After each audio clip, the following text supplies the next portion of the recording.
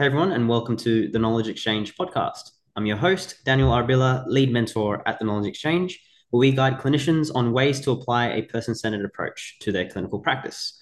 We have our online, self-paced, and live course dates all up on our website, so check it out at tkex.org. Today, I'm very excited to chat with physiotherapist and researcher Joshua Pate to discuss some of the ways we can best help children with pain towards helpful and useful pain science concepts, along with some of the nuances with these sometimes challenging clinical interactions. And if you're a parent yourself, stay tuned in as we'll be discussing some potential ways to introduce pain science to perhaps your own kids. So, Josh, thank you very much for making the time for us, mate. Hi, Daniel. Yeah, nice to meet, and I'm looking forward to chatting about this. Mate, the infamous question, famous, infamous, depending on which lens you're looking at through. What's your story? Well, yeah, so as you said, I'm a physiotherapist, is my background, and then I slowly journeyed into doing more and more research work. I think I was always interested and curious, and to me, when I was at uni, it seemed like the medical fields research was like a couple of decades ahead of everything else. Anyway, so I just kind of had that in the background. I worked in pediatrics primarily, like for allocation year in the hospital systems, and then found myself in a working part time in a pain clinic and doing a bit of research, a master's of research, and then that led to a PhD, and kind of joining these different dots of how do kids think about pain, and it's like I really saw the benefit of doing good, like education about the science of pain that seemed to be useful rather than having magic hands. It seems to has less side effects, although we can chat more about that. But I was really fascinated by that. And it's like, what's the smallest amount of education that you could provide in a clinical interaction that still has like a sufficient effect? Like, does someone need to become a neuroscientist? No. Some people don't even need any education. And so where do we start? And so my PhD was kind of working out how to target that education. We built a questionnaire, the concept of pain inventory, and then now that's led to like children's books and a whole bunch of other projects. And so now I'm more involved in like schools and media and talking about in the public sphere. How do we change, like kind of cause that, what they call a conceptual revolution? Like if you think when Galileo or Einstein, like these big names change the way that everyone thinks, it takes a long time. But there are strategies that can be done. Like we saw that with slip, slop, slap in the 1980s. And like we've seen that several times with seatbelts and tobacco. And it's kind of like, what could we do here in terms of the complexity of pain? And I'd like to think that also informs every little conversation you have in a clinical interaction too. But yeah, I think that's me and in my work in a nutshell. It's amazing. It's the evolution from clinician to researcher and now paradigm shifter and trying to shift maybe some of the culture around pain and how we can best help maybe deliver not only the public health campaigns and messages, but also what we can do with interactions. And you've given a lot of guides so far with your research. Um, Yeah, thanks. Yeah, I was going to just say so in my I work at the University of Technology in Sydney, and we I teach in the Masters of Physiotherapy program. We teach a pain science subject, and I just constantly every week after class I'm like, I wish I learnt this when I was at university. Like the research has just changed practice so much in the last decade or so. And I just think it's a really exciting time to try and stay updated and work out ways to be up to date. So I love what you guys are doing. Absolutely. And it's a constant challenge. I think that's important to acknowledge. The research is Yeah. constantly shifting and changing. And kudos to people like yourself on the front lines, we'll say, with education for new grads and students coming through. I think I would have loved a bit of pain science back in 2014, ages ago now, showing my age when I graduated. So really appreciate Yeah. that. For the clinicians who aren't so aware of some of the research, what were some of the findings that you've had, if we were to summarize all the hard work that you've done in the past few years? What have been some of the takeaways that we can get from some of your research with children with pain?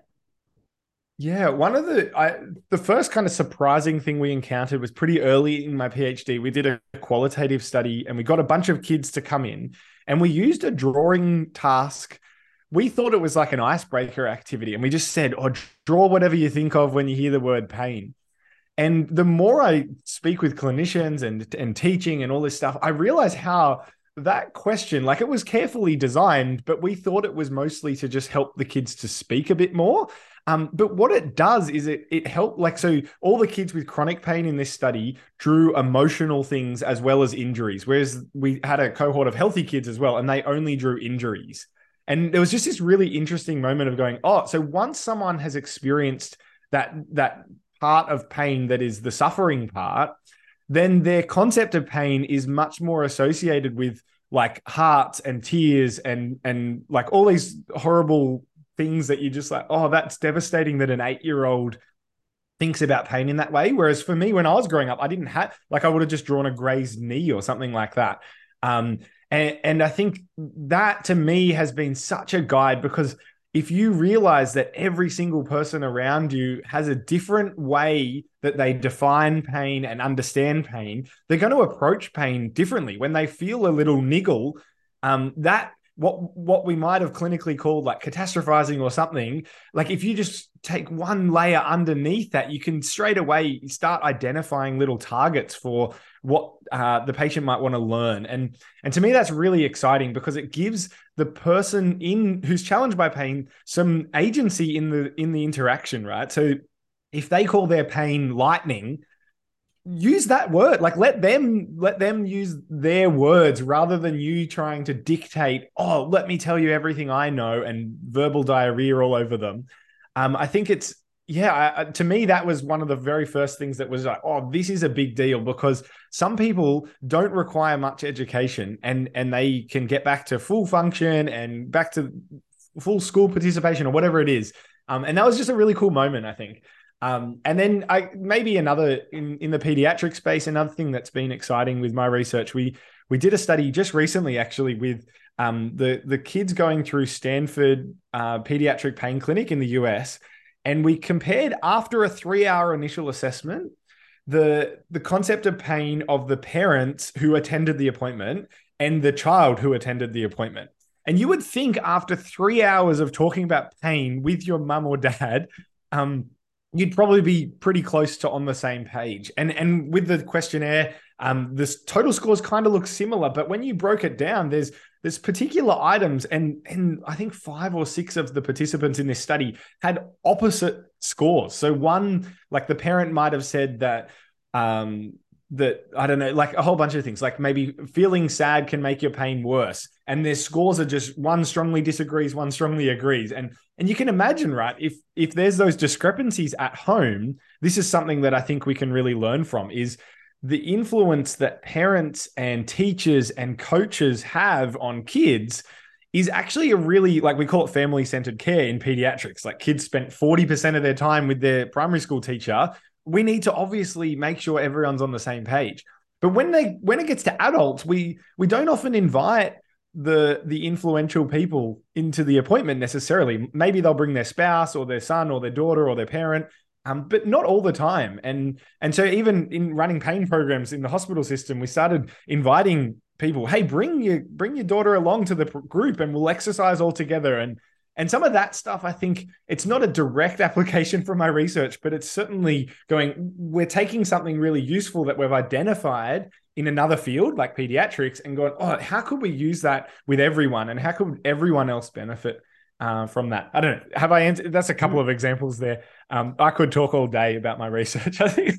Love it. I can feel the passion as well that you have. It's infectious. Super awesome. curious, like what I took from that, the emotional aspect of dealing with pain and managing pain.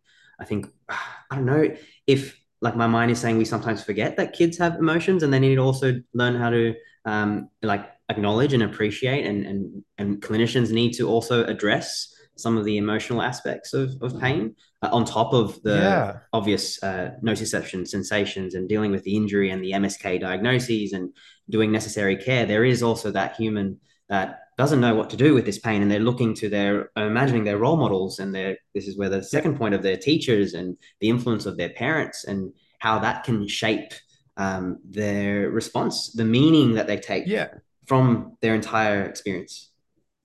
Totally. One of my PhD students, we're looking at this exact thing of upskilling community clinicians who occasionally see pediatric patients and have that moment of going, oh no, what the heck do I do if the parent's angry, or if the parent thinks this, or like have those questions that we commonly see.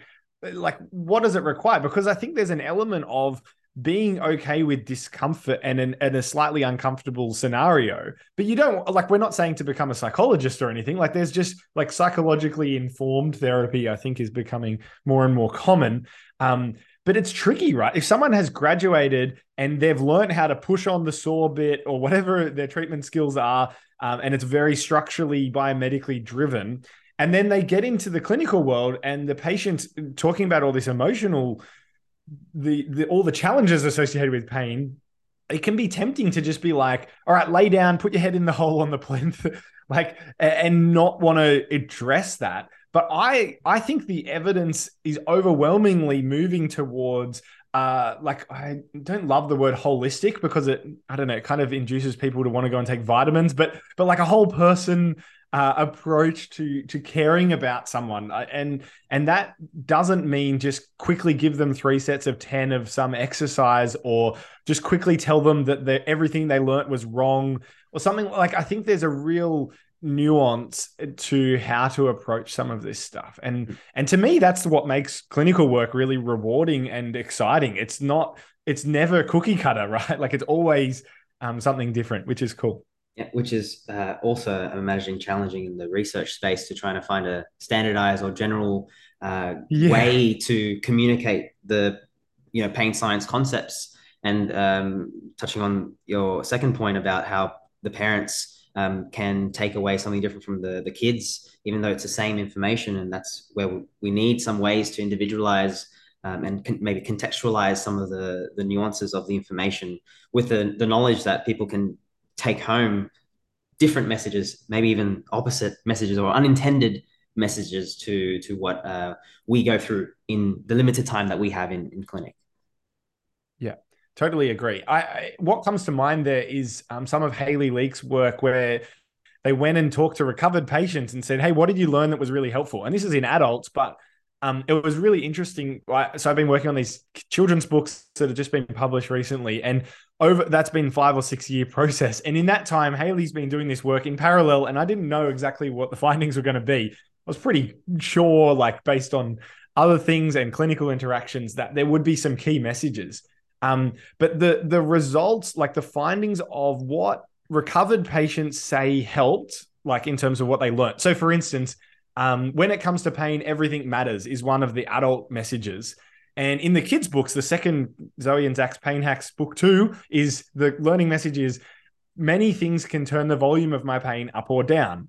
And I don't know if you can see that nuance there. Maybe if someone's listening, they're like, isn't that the same thing? Well, yeah, maybe for an adult, that's the same thing. But if you say to an 8 to 12-year-old, which has been where my research has sat, they're not able to think abstractly. And so when you say something like everything matters, it's like, what does that mean? Like is that like TV or what? And whereas if you say for a kid, many things can turn the volume up and down, they'll say, oh, what do you mean? And then you're like, okay, so if you bend over, when you're saying your back hurts when you bend forward, what are some of the things that could contribute? And have you bent over in the past? And then they'll start picking up some of the things like in Mel Knoll's work of memories, and then there's expectations, and like you can go through a big list of 50 biopsychosocial variables at that point. And so what we're finding is the targeted education that can come from, so like if there's a particular gap or misconception in the questionnaire, you can then go, oh, let's start with that particular part, rather than I'm going to tell you 2 hours of pain science and explain peripheral sensitization to an 8-year-old or something. Like that just seems unnecessary. But maybe for some people, it's really useful and empowering. And I think that's where, for me, the benefit, like the clinical benefit of becoming a researcher is that I think much more long-term and not one. I do individualize, but you think about people as lots. There are lots of other humans who may be similar. And that's where that challenge that you were talking about is. It's can we standardize this to some degree, but like maybe with AI or some sort of algorithm could we then allow people to take their own adventure and as they learn and discover things? And that to me is kind of where I want to head, is going, where can we enable that targeted journey? So rather than being like, here, good luck with this, like we intentionally made the books 5 separate actual books in a series rather than 5 chapters where people feel like, oh, I can't start at chapter 2. Whereas if it's 5 different books, you can start wherever you like. And it allows the clinician to go, hey, I noticed that you mentioned that you've got lots of damage in your body and the scan said this. And there's this book about that. It's a silly little cartoon book. I'm increasingly getting messages from adult clinicians who are saying, hey, this is a really nice, like it lowers the access point to the education by saying there's a silly rhyming kids book about it. What do you think of this? Take this home. And then it gives the patient more power in the interaction. And I think that's really helpful. Otherwise, you're using all this jargon as the clinician and they're not understanding, and then they feel bad and all those people-pleasing tendencies are coming out and they pretend to know or whatever it is. So I'm hoping to address some of that awkwardness that kind of goes under the radar and sometimes leads to, in the patient notes, what we see is, oh, the patient was not compliant with their exercises or something like that. And it's like, I think that we can reduce some of that if we truly understand our patients. And it's a few concepts at once. I'm hearing the one thing at a time, and shout out to the work that you're doing with your podcast of one thing. So making it digestible and the kind of minimum effective dose of education required to make the big changes. And then looking at it from an individualized perspective where we can give that person, whether that's a child or an adult, a sense of agency and control over their education journey.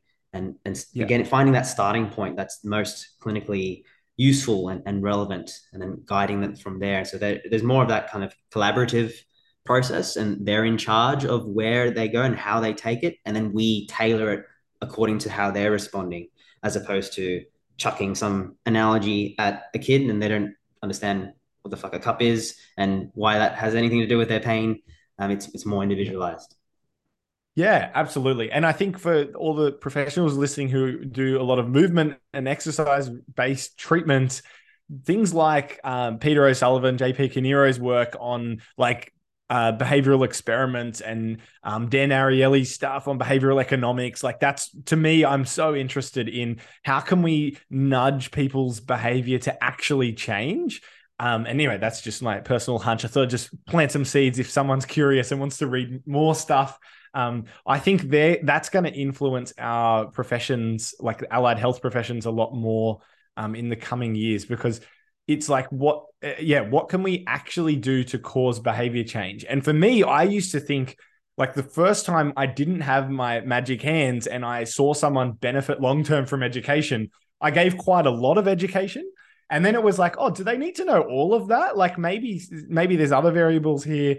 And I'd love to hear if people are going on that journey. It's a really interesting moment to work out, like trying to tease out without blinding and without sham treatments and all of that stuff.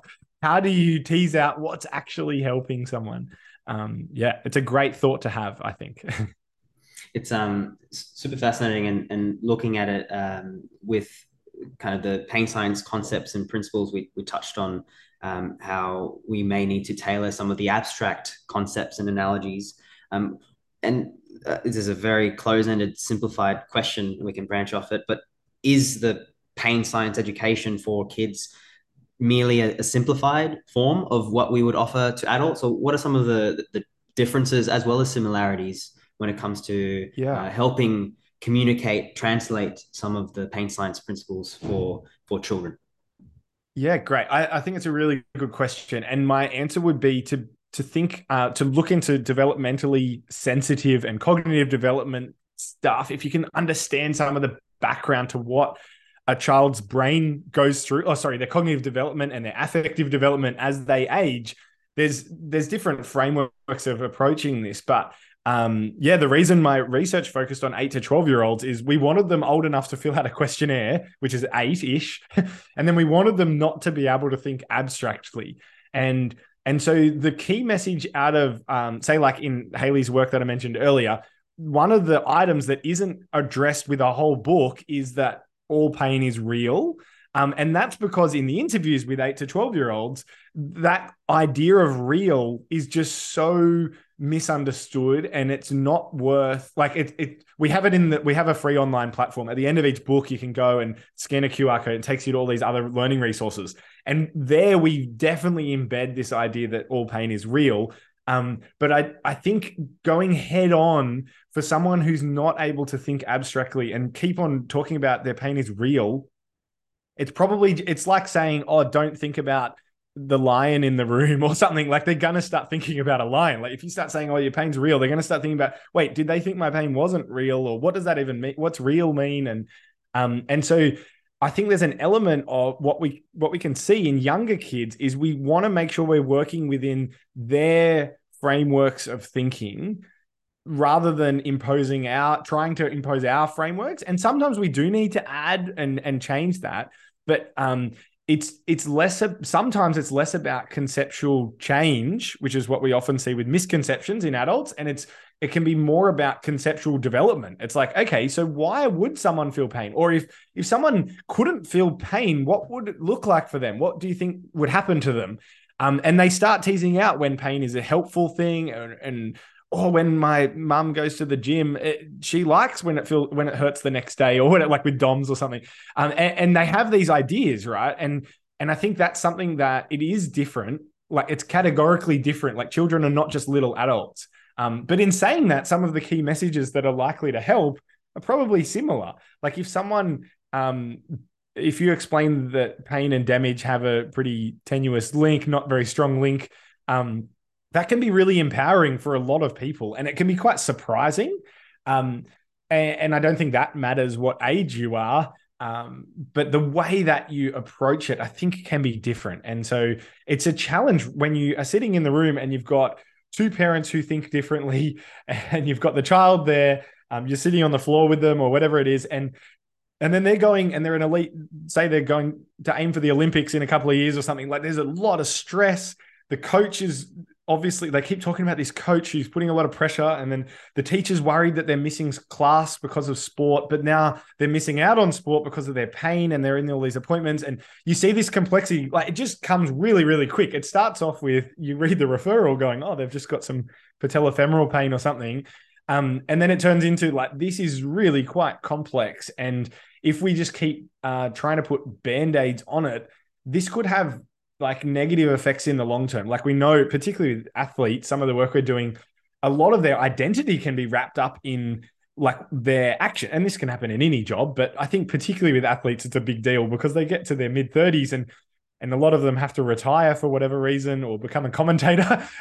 And it's like, well, who am I now? And if pain is wrapped up in that, then they can shift from I was an athlete and now I'm a pain patient or something really stigmatizing like that. And I think this is what interests me most is with the young kids, if we can get that education right, it could have preventative effects.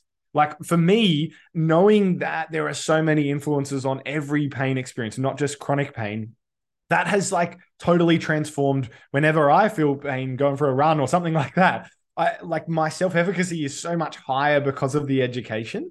And I really want that for other people. And I dream of that. Like, imagine if I knew that when I was 10 or something. Like there were 1 or 2 kids in every one of my classes who had chronic pain, and they were probably the ones missing out on class, or like they missed 22% of school is the statistic. And that's like 1 year of high school. Like, it's a lot of time. And you just kind of think of them as, oh, they're the quiet kid, or they're the ones who, because pain's pretty invisible most of the time.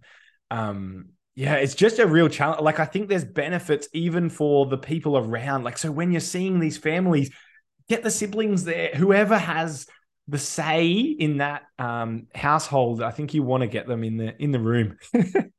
Sorry, I went on a bit of a tangent there. And relevant rant, honestly. The reflecting on, I'm sure some of the listeners have their own experiences with pain that they can reflect on at the moment. And even speaking for myself, chronic knee pain in the soccer playing days, kind of influencing the training and who I was, the identity of being a soccer player, and then what I would have wanted back when I was, I think 12 is when it started. it would have been amazing to see. And so there's so much potential. We can even draw on our own experiences there of the repercussions of pain science education or education in general. If we had that guidance, maybe more of that conceptual development, as you mentioned, and more of that agency and giving people some skills and tool sets and knowledge that can then empower them to make more informed decisions and see how much they actually have, how much influence they can have on their pain. That's so often seen as just a pathanatomical injury, and their body is broken and they're just not good enough, and then there's stigma on top of that as well. Yeah, exactly. I'm so fascinated by that idea of when someone sees themselves as broken or fragile, and then they go and get a scan and get told that there's they might be an incidental finding, but it induces fear, like, oh, there's disc degeneration or there's this meniscal thing or whatever. And it's like, if you look at the prevalence of that finding of an MRI scan in an asymptomatic population who doesn't have a condition, it's often very high. And I'm sure a lot of the listeners here would have heard of that stuff, but I just find it really fascinating that so many people, like, they hear, it's like the equivalent of hearing, oh, you've got some gray hair on the inside, and they're like, I'm dying, like, because the word is degeneration, it's like, oh, maybe I've got MS or something else.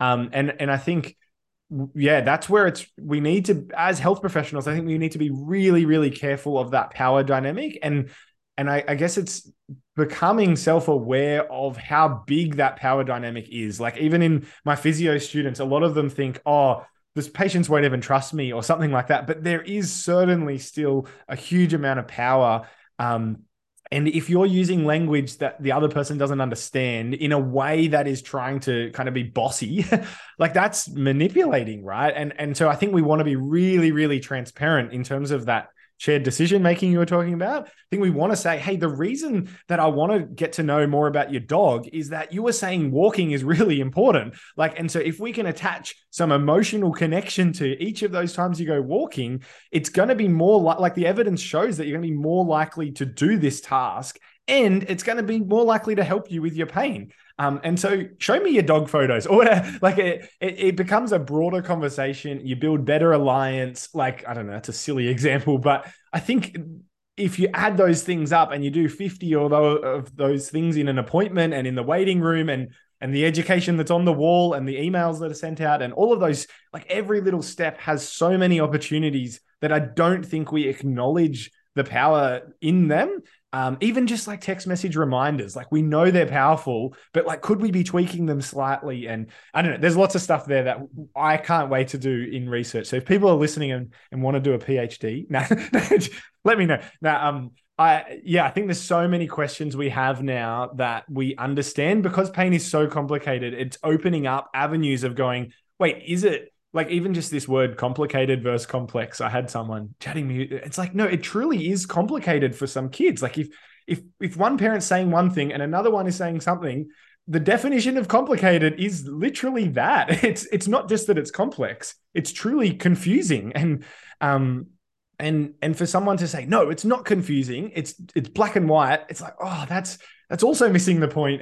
And so I think we really need to tailor every conversation for now, and until we have better data, to know, like, I don't know, say for you when you were 12, what would have the ideal interaction looked like? And we can brainstorm that. And maybe if people are listening to this as a PD thing, sit with your team and work out, what would Daniel's ideal treatment plan be when he showed up? He loves soccer, he's got this anterior knee pain, whatever it is. How does that interaction, like, how do you divide up your 45 minutes or your hour or whatever the time is? How do you spend that most wisely? And a lot of the time it's shutting up, which is hard. And so then if you've got less words, how do we choose those really wisely to target the particular outcomes?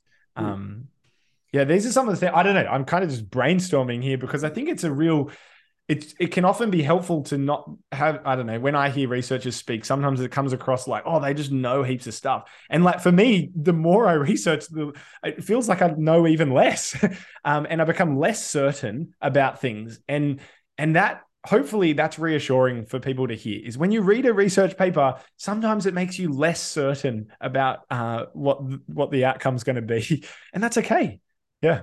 Absolutely. Uh, it perhaps provides a bit of a filter for if we do come across some information that appears too certain, we can perhaps hold a level of I was going to say suspicion or questioning, because there is so many other factors involved in a complex human experience.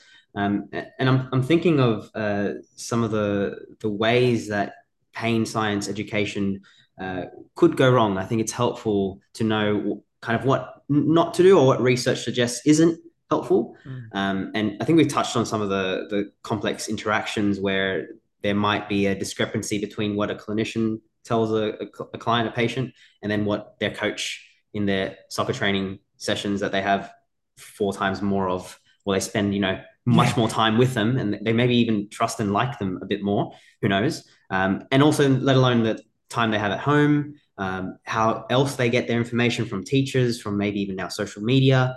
So there might be that discrepancy, that the incoherence between what is well-intentioned pain science education in a consult and also what they see elsewhere. And Mm. the question is, what could go wrong? This isn't necessarily our fault per se, but it's just a consideration to have to know, like what not to do or what to consider. Yeah. Any Yeah. Yeah. advice, tips on navigating some of these ideas? Yeah, I've been thinking about this a long time, but I feel like I don't have a lot of progress. One study, this thought led us to want to have a control group with education. And so when we're developing the kids' books, for the first book, it's pain is not in proportion to damage. And we use that anecdotal story about the nail going through the boot and it doesn't actually touch his toes, but his pain is real and all of that stuff. And the sham book is also colorful and also rhyming and also fun, but it just teaches how to rate pain out of 10, like potentially not clinically useful in terms of reducing fear and avoidance and stuff. And so the reason that we wanted to have a sham and have a control was because of the potential that it could cause harm. Like there's studies where there's a whole range of different studies. There's one that comes to mind in an indigenous setting where a biomedical system was imposed upon this culture, and then back pain related disability increased. And it's like, okay, if everyone thought that pain never meant damage, like say they misinterpreted it, then they might keep their hand on the hot plate. Like at a young enough age, that could cause the protective system to not even be protective, or I don't know, like as in that's theoretically possible. We have never seen that, but I just have that thought in the back of my mind sometimes, and I'm like, we need to make sure that we test this and make sure that it's rolled out in a way that is safe, and we're not going to worsen the situation. And to be honest, like I think the fact, say with the children's books I mentioned, they're a conversation starter. Like it's not like people are going to immediately take it at face value. And an 8-year-old has pretty good wits about them to test things, and they love that curiosity and stuff. So it's a really nice time. So that risk of harm, I think, is quite small. But certainly, like if you think about the language we use, like I actually not that long ago, it was a couple of years ago, I was out running back where I grew up in that area, and I was running on the pavement with joggers on. And my soccer manager, and I was similar to you, really into soccer as a teenager. I hadn't seen him in 10 years or something, yells out and he's like, Josh, be really careful. You might get shin splints. and like, he didn't know I was a physio or a researcher or any of that. And I was just like, it's okay.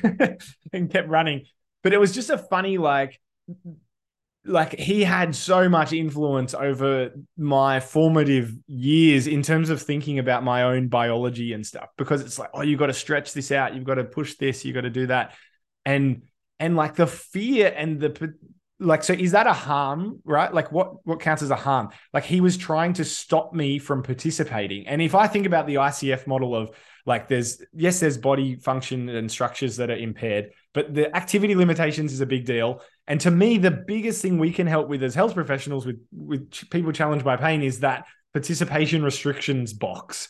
And if I miss out on going for a run because I'm worried that I'll get shin splints, when that is not a reasonable expectation. Like biologically, I was very unlikely to get it. I was running frequently. I wasn't changing my training load. Like there was no reason that doing running on concrete is a dangerous thing.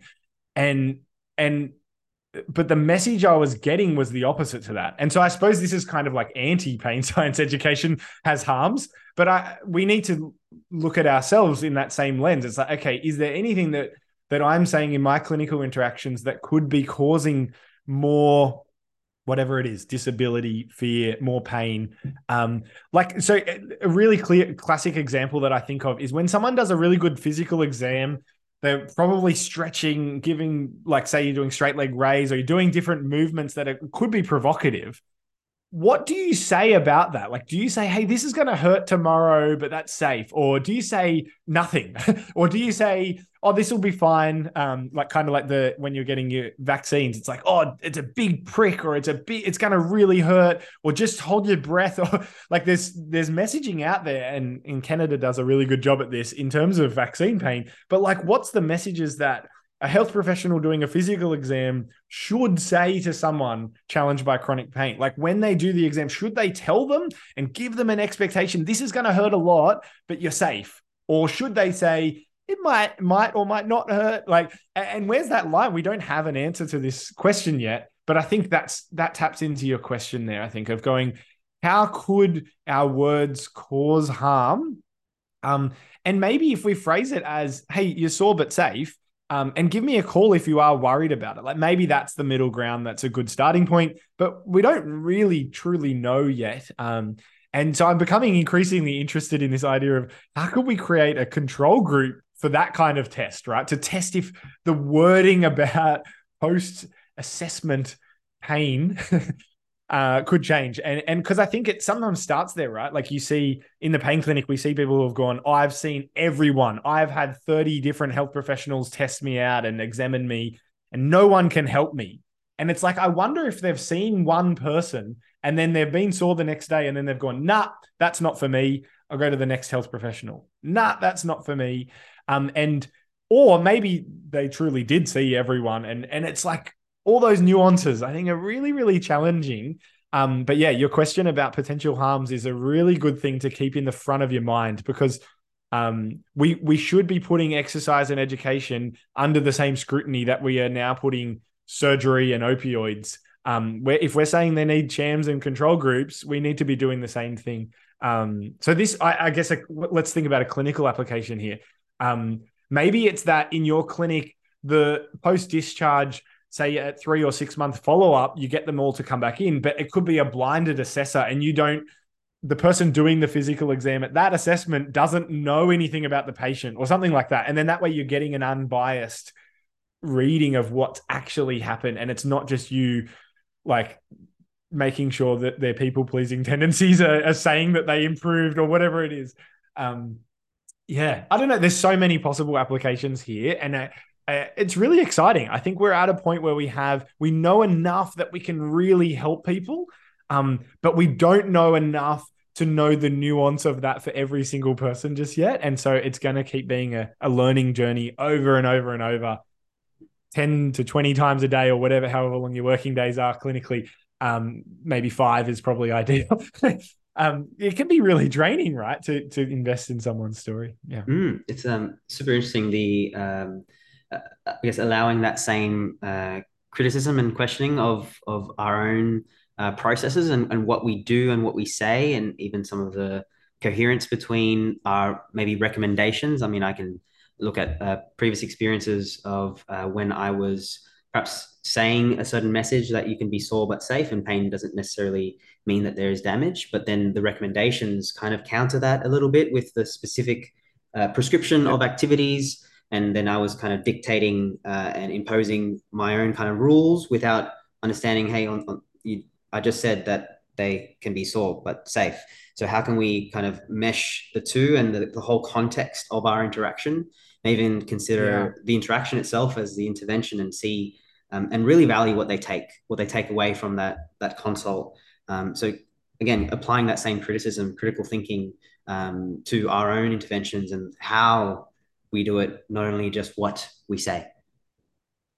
Yeah, totally agree, Daniel. I think it's great. Yeah. The concept of the role of parents we've touched on briefly, but I'm also thinking now.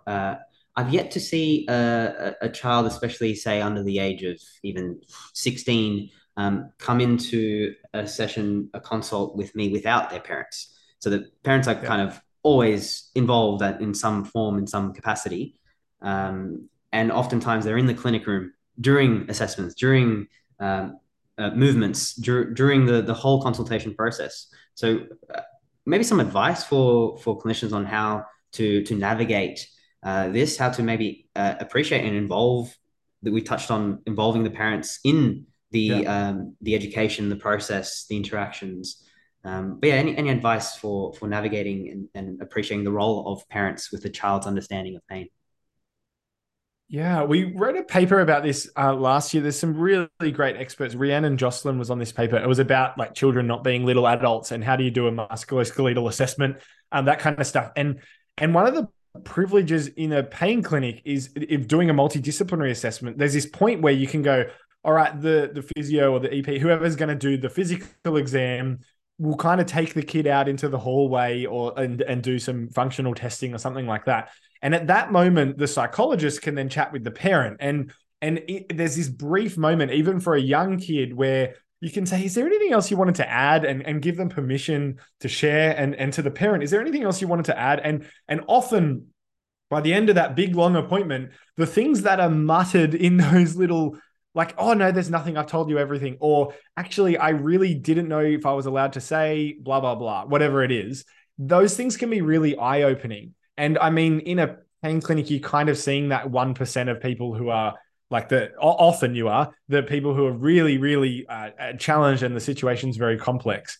But in a like a, I guess on a smaller scale, if you have like 20-minute appointments or something in an outpatient setting, it can be very difficult to know, like, how do I navigate, should the parent be in the room or not? And I think you're doing the right thing. Like, a parent should be present if they're a child, right? Like, and definitely under 16, I think that's a good idea.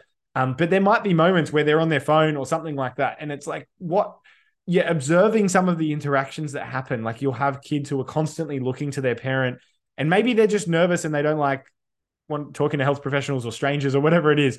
But sometimes it's like, oh, I don't want mum to know this, but like, I'm actually not playing sport at school. Like, I just sit out all the time, or whatever. And there's these moments where it really changes the treatment that you provide should be very different. Like, it could be one little sentence. And yeah, so I think maybe a tip is to get to know a really good clinical psychologist that you can be referring to and discussing complexities with, because they're the experts at, say, like screening for psychological safety and some of these things that we pick up. And often it's at that primary care level, at that very first contact person who could have noticed something and could have nipped it in the bud. Like, and yeah, just you see this spiral of fear and avoidance and leading to passive treatments and disability and all of those things happening a lot. Like, I think I'm biased and I see that more than the average clinician, but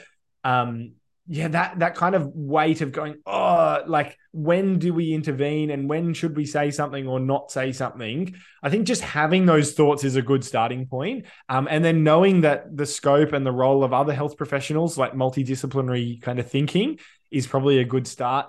And there's a time and place to say to the parent, hey, I want to hear what your son or your daughter has to say right now. Like, is it okay if I'll just talk directly to them, or and weighing up some of that stuff. Like, I love the first time someone sees a pediatric patient, there's this moment where it's like, hey, you need to talk to the child, like, stop talking to the parent. It's similar to when you have a non-English speaking patient and the junior clinician's just talking to the translator. It's like, no, talk to the patient. Like, and there's that, yeah, there's this real temptation of going, well, I can communicate with that person in the room, so that's what I will do. When I don't think that's the most helpful or validating thing. Like, imagine going into an appointment and the professional's just talking to someone else in the room. Like, it's terrible. And so, yeah, one tip would be talk to the child.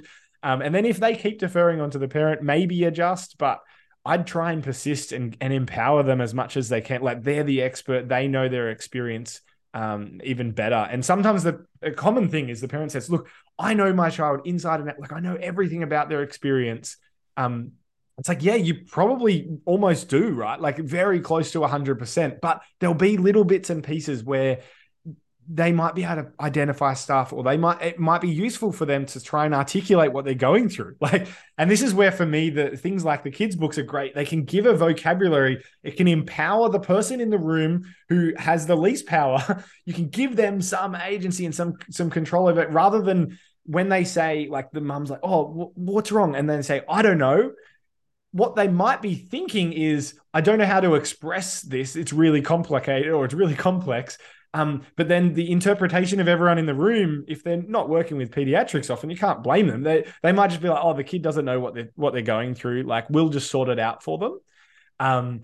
And this happens when you see an adult come in with their spouse. Sometimes the spouse is the one who's doing all the talking. And yeah, so hopefully people can draw parallels here. But yeah, so patient-centered, family-centered care, like it's a complicated interaction. And it's quite complex as well. Like there's a lot of dynamics that are going to influence behaviors. A classic scenario is when there's two influencers in the room, like two parents or a parent and a sibling, and one of them's like clearly in favor of exercise and bending, for instance, and the other one's saying, be careful, your spine can only bend a certain number of times in your life, or whatever it is. And having that mixed message is worse probably than just having one consistently bad or good message. Because like, how do you navigate that as a 12-year-old, right? Like, yeah. So, but if that other parent wasn't in the room, it could even be worse, right? Because then they're going home thinking that they've improved, and then they get home and get told they can't tie up their shoelaces, they need Velcro shoes, or whatever it is. Like, you see this constantly over and over and over. And I like to try and apply the learnings from the more extreme cases, and think, how can that apply as a nuance in every interaction potentially? Like, how could it give me the ability to be 1% better today or tomorrow or something like that? And if we keep having that lifelong learning in mind, it's going to be a more rewarding job for us, but also I think we're going to help people more.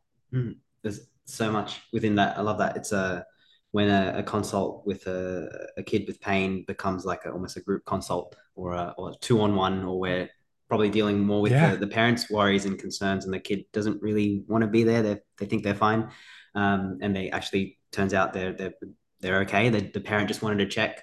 So all these kind of nuances with the relationship centered approach of acknowledging the influence that that parents have, and the role that they play in shaping the perceptions and the experience of pain.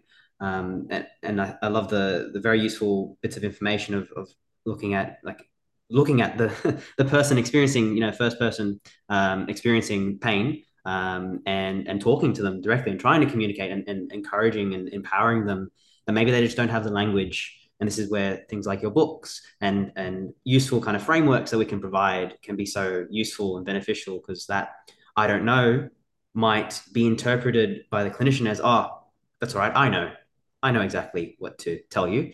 Instead, it's like, I don't know how to say it, or I'm feeling a bit anxious, I'm unsure. Why are you asking all these questions? I'm a bit overwhelmed. That's what the I don't know actually means. So there's a lot of useful tips there. And even if we can extend that communication, perhaps before or after consult, or at least having that time one-on-one where indicated, with both the child and the parent, so they can voice concerns that they might not feel safe enough to express within a group scenario. Have I touched on those main things? There was a lot there. So yeah. No, yeah, I totally agree. I think even at a clinical level, sometimes we get so caught up in the jargon of a research paper or whatever it is. And it's like, but we need to really clearly think about how this is going to influence me today. Like, I think really trying to drill down of like, what can I change in my clinical behavior?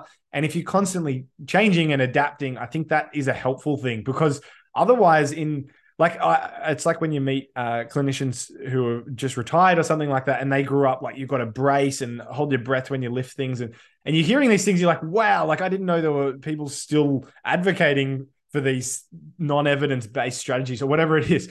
But it's like anyone could quickly become non-evidence based, whatever that looks like. But I think having that humility of going, I'm going to sit underneath whatever the evidence kind of shows up is a good starting point. But yeah, then you need to be able to read and clinically apply it. And so again, this is where having frequent courses and mentoring and podcasts and stuff like that, I think can be a nice way of sustainably feeling ethically okay that you're providing really good care and you're not, I don't know, whatever, like there's lots of temptations that private clinicians can face because we've got to run a business, but we also want to give the best available healthcare, and those tensions are not mutually exclusive. Like there is a barrier and a tension there. And yeah, like even just if we keep going with the power dynamic thing, if your boss has a lot of power over you as your clinical job, like that's a hard thing to navigate. And if you read something and that's the opposite to what you're currently doing, how do you create a culture or develop a culture where change is kind of possible? And for me, I think what's important for, particularly for like new grads who are coming out and going, where do I start? Like if I was going to start a business, how would I want to set it up? It's some of those cultural things of like lifelong learning and being willing to be wrong regularly that I would admire most in a boss. Like if I went and started working with someone and they just said like, look, it's my way or the highway, I'd pretty quickly leave that highway. Oh, I get on the highway, not your way. Yeah, there's that real challenge, I think, of going, it's just like, how do we comfortably sit in the discomfort? Yeah. Yeah, and acknowledge the discomfort and think conversations such as these. And you role model it yourself as a researcher. You mentioned uncertainty, and I think we can hold researchers up on a pedestal as we can with senior, experienced clinicians, educators, mentors, and people who appear as authority figures. And I think that that concept of power is everywhere in our clinical interactions. And in particular as well with kids as well as adults, we're talking to them. We're generally in bigger bodies, and we can be imposing without even acknowledging that we're imposing, even just our presence as a medical authority figure. I think that's important to acknowledge all those power differentials.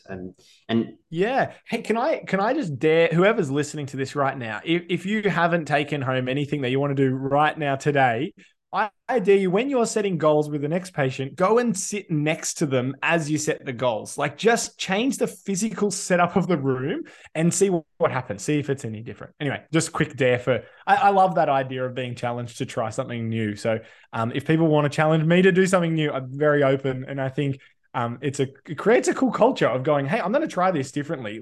And I think there's something about coming alongside a patient that changes the dynamic rather than sitting and you've got a big desk between you or the plinth between you or whatever it is. Sitting and alongside them and go, hey, let's draw up a plan together. Let's see where do you want to start? And letting them drive the conversation, use motivational interviewing principles. Like all of that stuff is so much more helpful than pushing on, I don't know, the L4 right facet joint rather than L3 or whatever. Like this specificity stuff doesn't have a whole lot of evidence behind it. And even like 3 sets of 10 versus 3 sets of 11, like, does it really matter? Like some of that stuff is really interesting to think about. Whereas if you truly validate and listen to someone, that could change their whole life. And I get really excited about, it's like putting the right amount of weight on all these contributing factors. And that percentage, like sometimes, I don't know, let's use fear as an example. Sometimes fear might be 1% of the picture or close to zero. And then other times fear is like 99% of that picture. And so tools like the copy questionnaire can be really helpful of going, how big of a deal is someone's knowledge and beliefs in this scenario and the parents and whoever else is around? Like, let's just put it all on the table and I'll lay out my biases as the clinician or whoever I am. Like, and I think if everyone puts out, this is what we're thinking, this is where I currently stand, and be respectful about it, it allows you to truly set something that's feasible as a treatment plan. Otherwise, it becomes that scenario we mentioned earlier where it's like, oh, the patient didn't do what I told them. They're just a classic, like whatever patient, and judge them and all of that stuff. That's a bit nasty. Yeah, not a fan of compliance and adherence. Those terms just have a lot of baggage to them. and Yeah. blame can just unintentionally blame the patient. We promise to touch over for parents listening where to start and what you would recommend if they have kids experiencing pain, or even if they wanted to share and pass on some helpful knowledge and concepts to their own children. And I hear you're a parent yourself. I could have been mistaken. Yes. Yeah. Yeah. Yes. Yeah. I So got three little kids. they're pain I science, wizards. They know everything now, and so based on your wisdom and also from the research, on top of maybe buying some of your books and sharing some knowledges one thing at a time with children, and we mentioned being side by side rather than imposing, and maybe playing on that curiosity that kids have. Any advice for the parents listening? Yeah. So this was when the kids' books were being created. Like that was the thing. Like we built this website, Zoe and Zach's painhacks.com, freely available. We made heaps of videos.